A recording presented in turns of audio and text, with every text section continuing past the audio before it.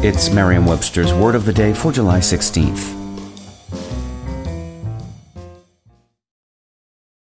Hi there, it's Julia Louis-Dreyfus. You may know me from my podcast called Wiser Than Me, where I talk to older women and get their wisdom from the front lines of life. I was amazed by how many people told me our show made them look forward to getting older, which is why I'm here to talk about Season 2 of the show. Sally Field, Billie Jean King, Beverly Johnson, Ina Garten, Bonnie Raitt, just to name a few.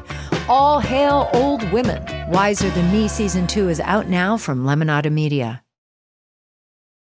Today's word is omniscient, spelled O-M-N-I-S-C-I-E-N-T.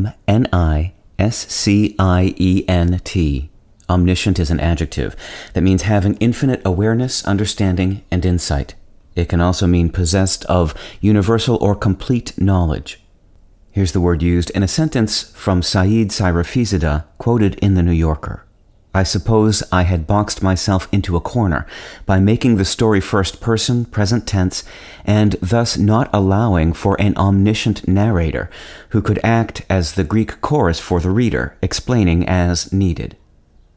One who is omniscient literally knows all. The word omniscient, which has been part of English since at least the beginning of the 17th century, brings together two Latin roots. The combining form omni, meaning all or universally, and the verb scire, meaning to know.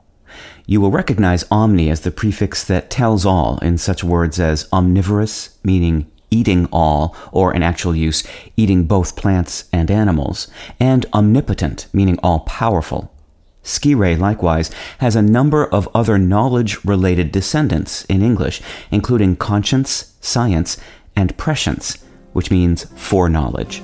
With your Word of the Day, I'm Peter Sokolowski. Visit Merriam-Webster.com today for definitions, wordplay, and trending word lookups.